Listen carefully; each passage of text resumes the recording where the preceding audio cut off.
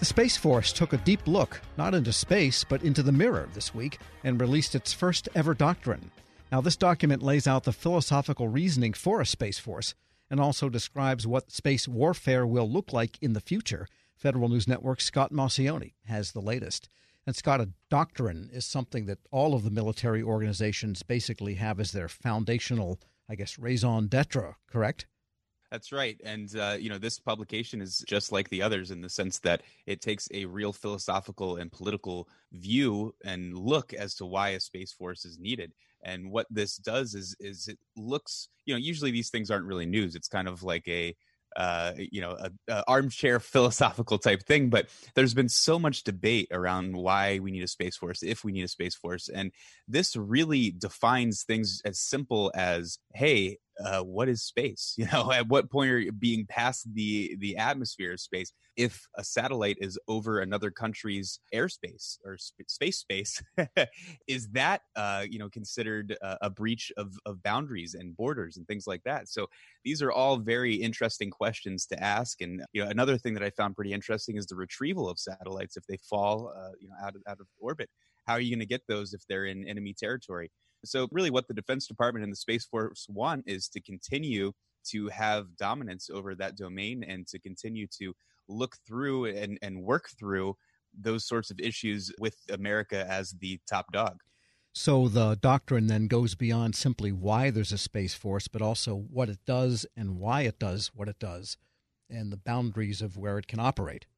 Exactly. And what it does is it really outlines 5 areas where the Space Force needs to excel in order to exceed. And one of those is we sort of touched upon, which is space security. And that is just protecting the interests of the United States when it comes to civil, commercial allies, intelligence community, defense space systems, all of those space systems.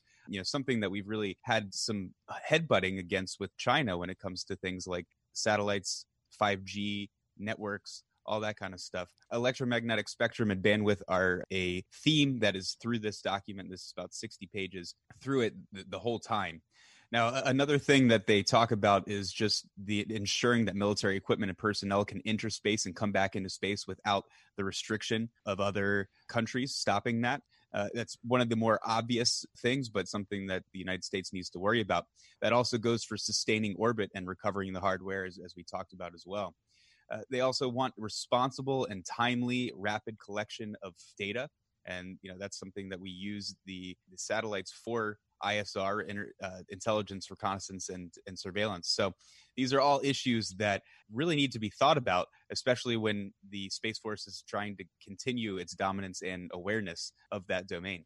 And what do we know about who develops the doctrine and how they vet it so that it becomes the official operating manual, you might say, for something like the Space Force? I imagine this goes up to the Secretary of Defense at some point.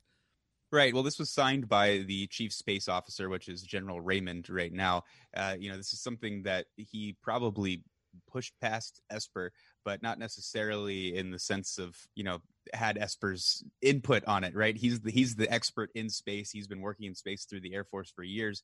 And so he and his policy advisors are the ones that came up with the reason for this. And this really is a response to the doubters, the people that were saying this isn't, what we need. We need to keep space in the individual services. This is the way that they can explain why the Space Force is needed under one conglomerated and concentrated military branch. We're speaking with Federal News Network's Scott Maucione. And what does the doctrine say about the people that Space Force thinks it will need? Right. Well, I think the Space Force is going to be a lot of smart people. That's the people that they need for it. Space Force isn't, at least at this point, Star Wars, where you have, just a bunch of mechanics in space. These are the smart people on the ground who are tracking satellites, putting satellites into space. Some of the employees that they outlined and the expertise that they're looking for are electromagnetic warfare, cyber, intelligence, orbital warfare, which is something that you never really thought you would hear. Those words, battle management, space access, and engineering and acquisition, of course. So these are going to be some people with some advanced degrees and that are going to be talent that the Defense Department really needs to go after because it's talent that private industry and other countries are going to be looking for as well. And in that whole idea of orbital warfare, does it mention jamming or jamming countermeasures or our ability to jam other people's satellites? Is that all part of this? That is all part of it. And, it goes even farther than that to long-haul communication links, protecting strategic communications, machine-to-machine interfaces, so satellites talking to other satellites, position, navigation, and timing. You might know that better as your GPS for your car. Missile detection, warning, intelligence surveillance. Everything is really relying on space now. And that is part of this doctrine as well, is just saying we need space. Space is part of our future. And it needs to be defended according to this doctrine. And is there a roadmap in it? Because in the lead, we mentioned that the doctrine spells out what space warfare will look like in the future. Does it also have a pathway for the Space Command itself to grow and morph?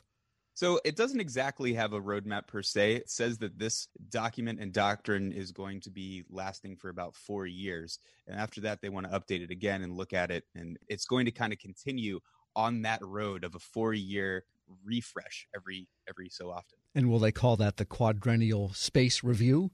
They might as well at this point. They've got enough big words in DoD, they can add another one. Now, this is a public document. You're reading it, and we can all look at it. I wonder what China must think of it. And does China, I wonder, have a similar doctrine that is in the public domain? Of course, if it's in Chinese, more of them can read ours than we can read of theirs, sad to say. But this is something that's out there for friend and foe alike to be able to pore over. It is. And I don't think the Defense Department nor the United States have made any ifs, ands, or buts about what they want in space. And, to show this is that the Defense Department put out a space strategy just back in June. And really what that postured DoD to do is to further weaponize space and establish it as a warfighting domain. So they're making no question that warfare will be in space. Space is something that is going to just simply be a combat environment. And, that's something that is just the future. All right. And Scott, before we let you know, I want to switch gears here for just a second. And you're reporting some news on the military treatment facility front. And that's been something that has been a little bit of a bugaboo for some time now. What's going on now? That's right. And this is actually some huge news, and that is that the U.S. military branches, all of them, are calling on the Defense Department to stop the transfer of military medical treatment facilities to the Defense Health Agency. This is something they've been working on for years, and we're hoping to complete within the next 2 years. So what they've said is that COVID-19 has just demonstrated that the reform isn't working. It's not viable. There's too many barriers and unnecessary complexity for this. And, I don't know if the Defense Department at this point is considering it or how they're considering it, but it's something they're really going to have to think about how they're going to do. They've already put a lot of money into doing this and a lot of thought into doing this. But this reorganization is the law of the land too, correct? That's right. Congress in 2017 reaffirmed this and made sure that it would happen. And they put deadlines on it. However, they have put a delay in this most recent NDAA and the House side of it to possibly slow down at least this transfer. So at the very least, it might at least give some time to the Defense Department and the military services to rethink how they're doing this. At the very most, we might see things go back to the military services. Wow. Federal News Network, Scott Maucione, thanks so much. Thank you. Check out both of his articles at federalnewsnetwork.com.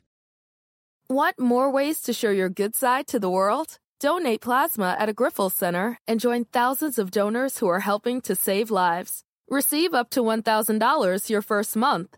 Learn more at grifolsplasma.com.